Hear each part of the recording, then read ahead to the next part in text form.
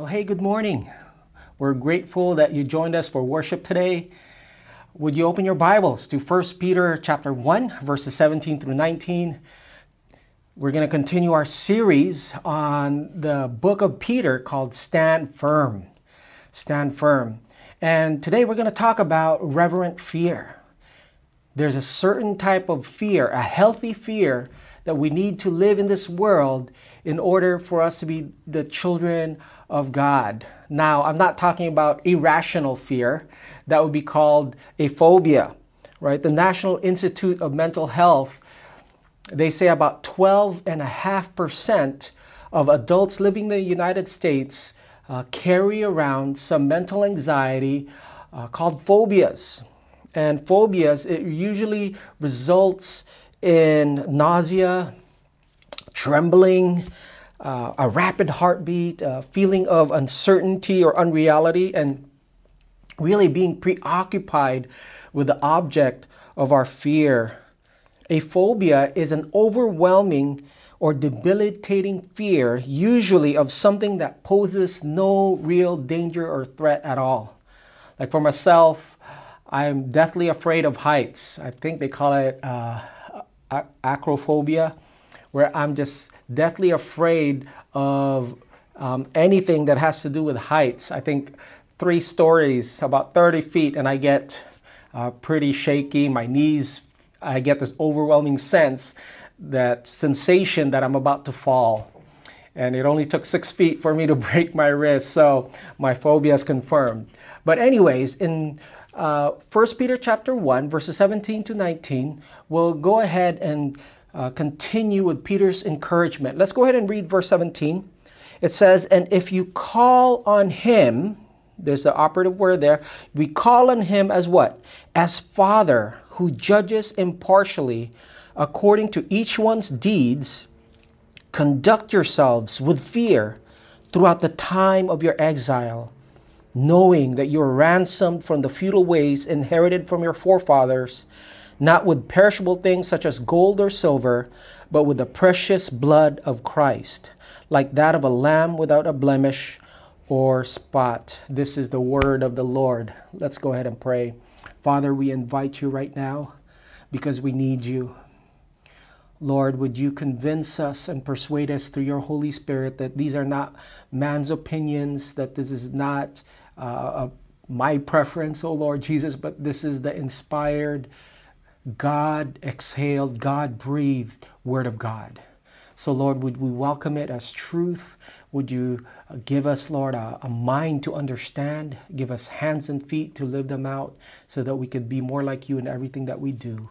We love you so much. In Jesus' name, amen. Amen. So we come now to the third command in 1 Peter chapter 1. Remember verses 1 through 12, it's one long sentence in the Greek that it is a celebration of what God has done to make us his own forever. And in verse 13 comes the first command. I titled it Go for Broke Hope, right? Where Peter says, put your whole completely on the grace that will be revealed to you when Jesus Christ comes back. That's the first command. The second command we talked about last week, where we have a holy calling, that Peter says, be holy for I am holy. That's the second imperative in this chapter. And today we're going to talk about the third imperative or the third command, which is to conduct yourselves with fear. So we could narrow this down to live in hope, live in holiness, and live in fear. And here's the main point that I want us to live out this morning by the power of the Holy Spirit. Would you write this down? Living in the fear of God confirms that you are a child of God. That was good. Let me repeat that again. Living in the fear of God, this reverence and awe of who God is, it confirms that you are a child of God.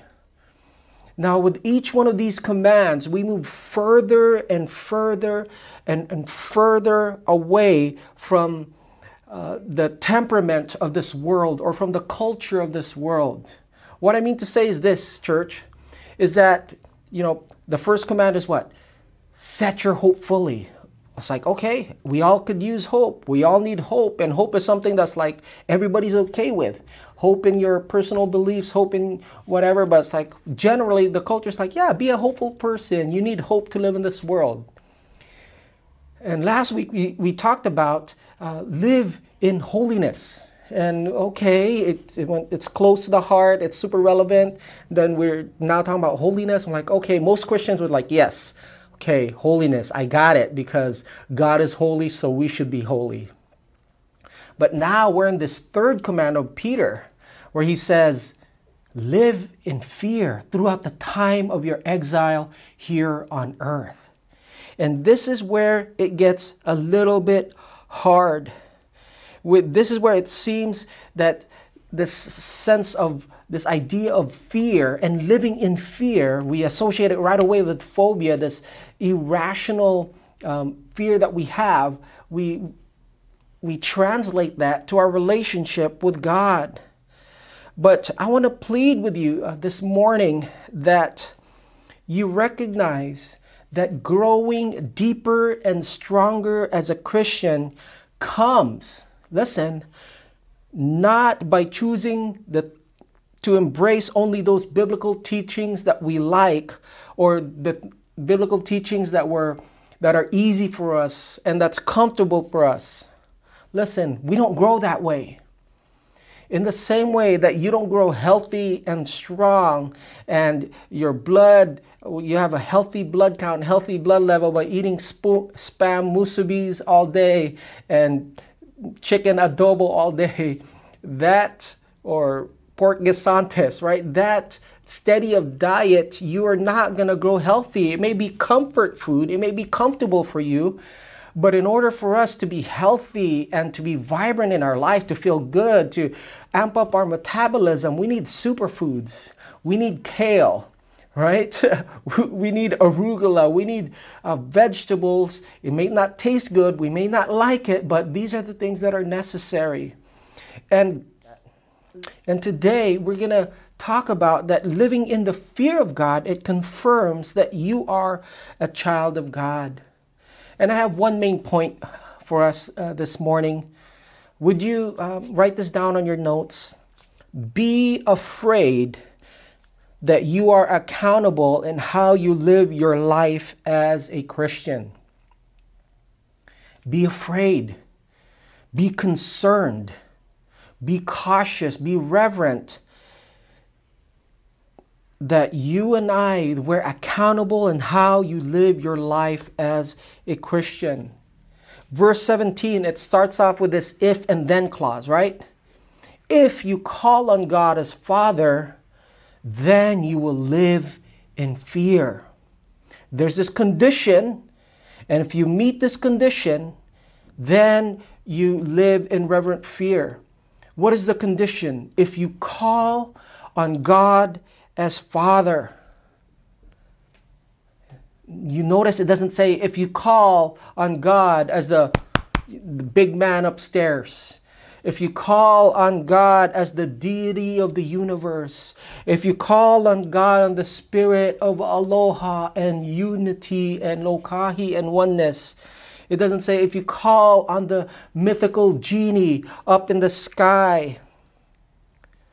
But it says if you call on God, the God and Father of our Lord Jesus Christ, the Holy One of Israel, the first, the last, the beginning and the end, the Alpha and the Omega. If you call on God as your Father, this intimate personal relationship with God, if you do this, then you will live in fear in all your conduct.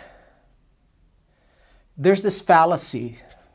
Remember what a fallacy is? It's a myth that's perpetuated. There's this myth that we are all God's children. Church, I love you and I care for you, and I'm telling you the truth. We are not all God's children. We are all God's creation. We've all been created by God, but we are not all God's children. The Bible makes it very clear in John chapter 1, verses 11 to 12. He came to his own, but his own did not receive him. But to those who receive him, to those who believe in him, to them he gave them the right to become children of God. What gives us the right to become God's children? If we call on the name of God. John says if we receive him. What does it mean to receive him? The exegetical clause, meaning an explanatory clause or explanation clause, he says to receive him is to what? Believe in the name of Jesus.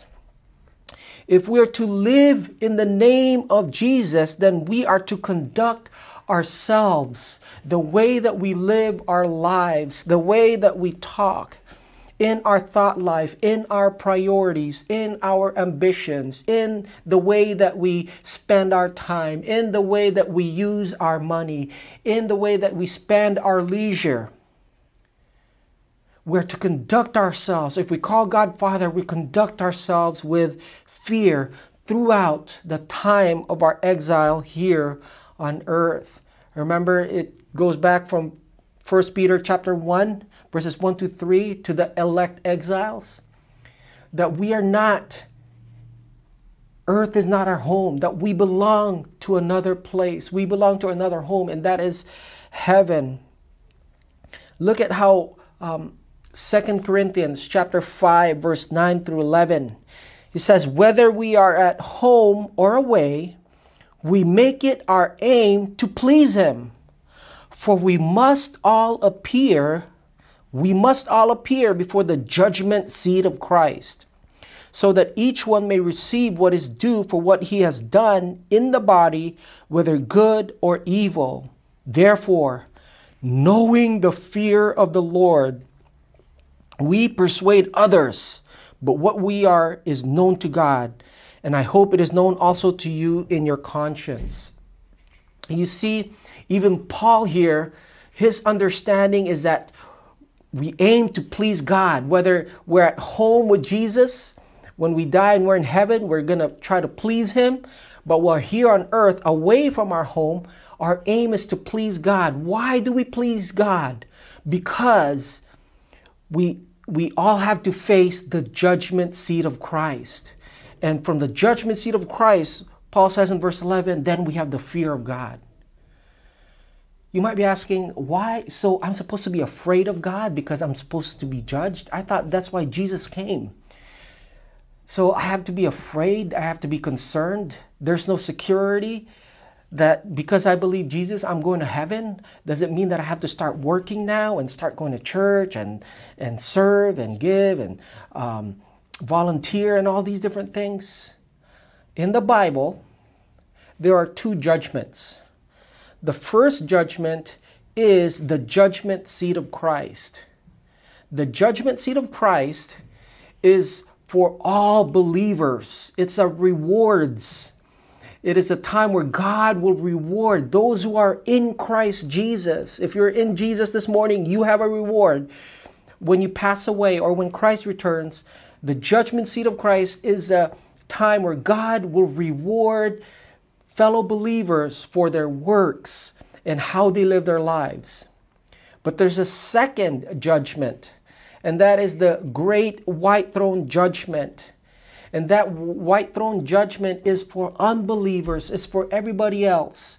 They won't be rewarded, but they will be judged or punished or condemned for not believing in Jesus. So I put here a graph of the judgment seat of Christ versus the great white throne judgment. So which Bible verses describe the event? Well, the judgment seat of Christ, 2 Corinthians 5, 9 through 10. We just read that. It's also found in Romans 14 and 1 Corinthians chapter 3. Remember, this is a rewards for those who believe in Christ of their good works. The great white throne judgment, it's for unbelievers. It's in Revelation chapter 20, verses 11 through 15. Then I saw a great white throne, and him who was seated on it, From his presence, earth and sky fled away, and no place was found for them. And I saw the dead, great and small, standing before the throne, and the books were opened. Then another book was opened, which is the book of life, and the dead were judged by what was written in the books, according to what they had done, or they had not done, in receiving Jesus. Verse 13, and the sea gave up the dead who were in it.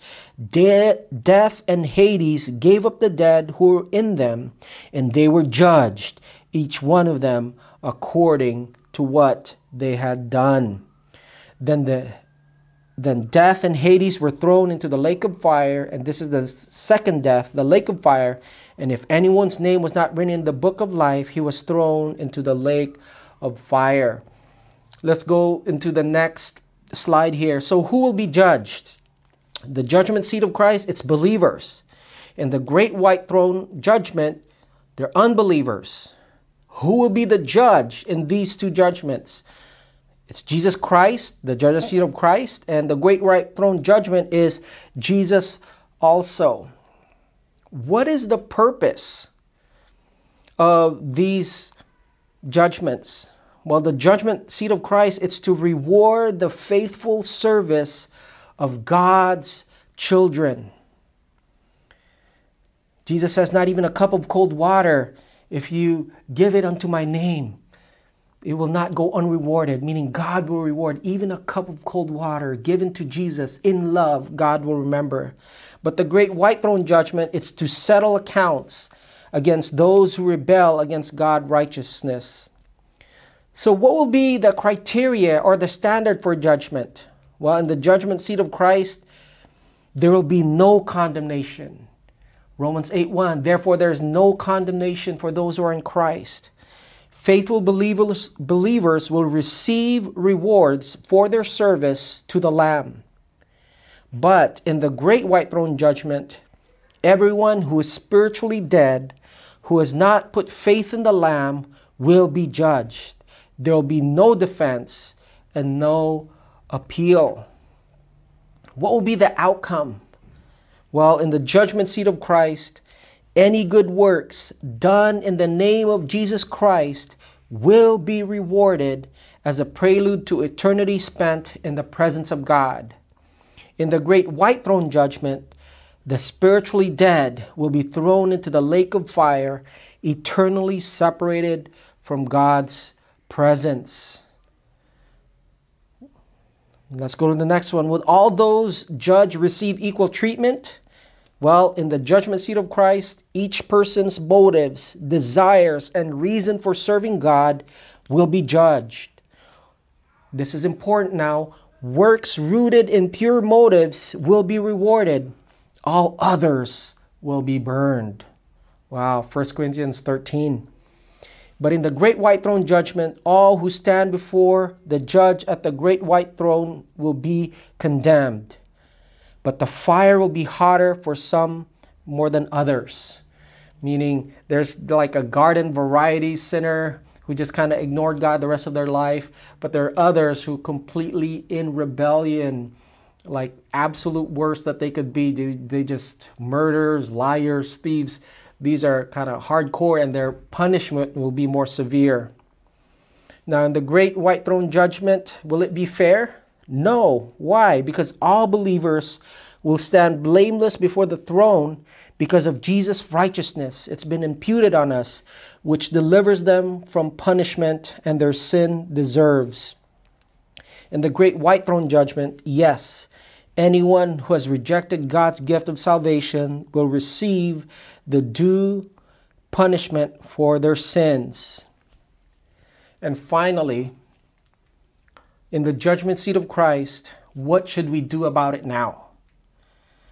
We should serve God faithfully.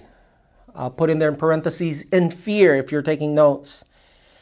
And in light of eternity, do not judge others.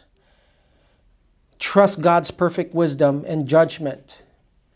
And if you're not in Christ this morning, If you've just been playing church, if you've been going to church but have never surrendered your life, I encourage you to repent and believe in the gospel.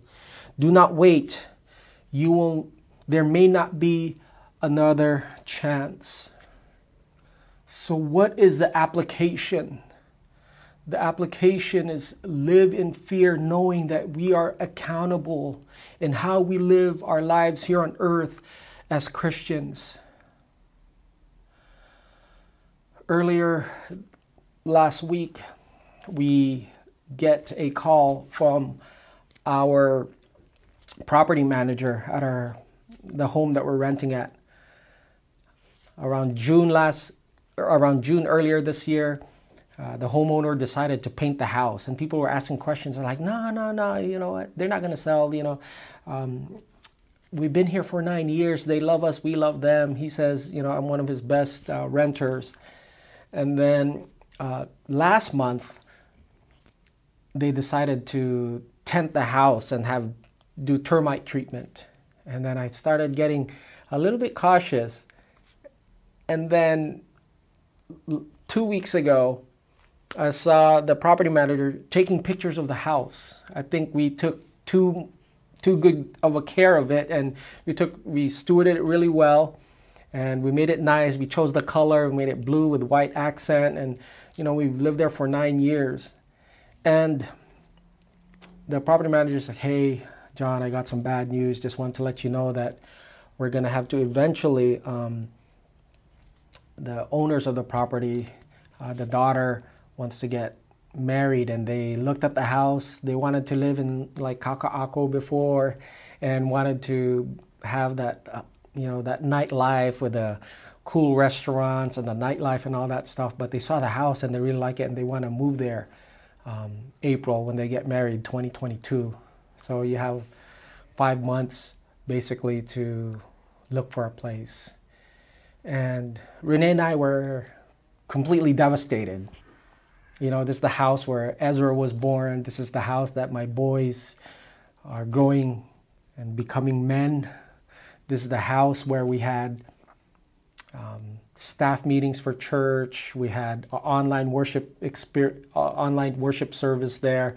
We had worship rehearsals there. We have our youth group there at our home, and we were just so shocked and we were grieved. We kind of knew it was coming, and in the process of our grieving and talking it out with my wife, we're trying to look for different places. And anyways, as we were talking, we were just like, man, I'm kind of sick and tired of living on the whim of a homeowner, and they just want to, oh yeah, we decide we like it, we want to move out in Kuli'o instead. And we're just like, this is so frustrating. And we were just talking about, man, what do we want? And we talked about, man, I just want a house, and we just want to have a single family home where we could raise our family. And the more we started talking, the more, yeah, that would be so nice. Like in the mainland, like a $400,000, even a $300,000 home, you could get a 5-bedroom, 3-bath, depending on what state you're at. And in Vegas, in the 9th Island, you could buy a single family home for like under $300,000. Over here, you can't even get a studio. We're just kind of lamenting the fact of the high cost of living over here, and we just kind of got discouraged. But the more I started realizing, listen, that we started longing for comfortability. We started longing for a sense of home. We started longing for a sense of permanence, and we're going to put down our tent pegs. We're going to, establish and settle our roots. And we just want to settle down. And then I thought about 1 Peter 1, that if we call on God as Father, then we are to live in reverent fear here on earth. And Renee and I, we started discussing, like, babe, remember about 7 years ago, 8 years ago, you could have went full time into the marketplace. We could have doubled our income and we would have saved up more money, but we chose to invest in our children and homeschool them. We chose the good portion. Because we were church planning that time, we had set up on Saturday, we had set up on Sunday, and the kids' weekends would be like church days and be work days for us, and we didn't want our kids to resent the church. And so I was like, we'll homeschool them so that when we work on Saturday and Sunday, we'll have family day together, and there will be Sabbath, we'll build relationships. And we started weighing out the good portion and the truth. I'm like, man, I must be careful because I don't want to make the earth my home. 1 Peter chapter 1 verse 1, that we are elect exiles. Now, don't get me wrong. I believe Christians should be homeowners. I believe Christians should own property and have small businesses and do well financially and thrive and flourish in what God has called us to do. But what I am saying is this, that this mentality, this paradigm of being comfortable and being settled, and this is permanence, this is forever. And if I call God my Father, I'm to live in reverent fear here on earth, that in my time of exile, that I only have a short life to live, that money comes and goes, properties come and go, your jobs come and go, but the only thing that will last is God. The only thing that will last is the kingdom of God. And I started to examine myself of the importance of living in fear. God has given me 24 hours a day, just like everybody else, just like you. And what are you going to do with your time? Is there any discernible priorities between you and someone who doesn't call God the Father? Are you and I living in reverent fear, or are we too comfortable? Are we too at home where we pursue ease, where we pursue comfort, and we're not living in fear? I think as we wrap this up and as we come to a close, the movie Schindler's List, where Oskar Schindler, he already saved 1,200 Jews.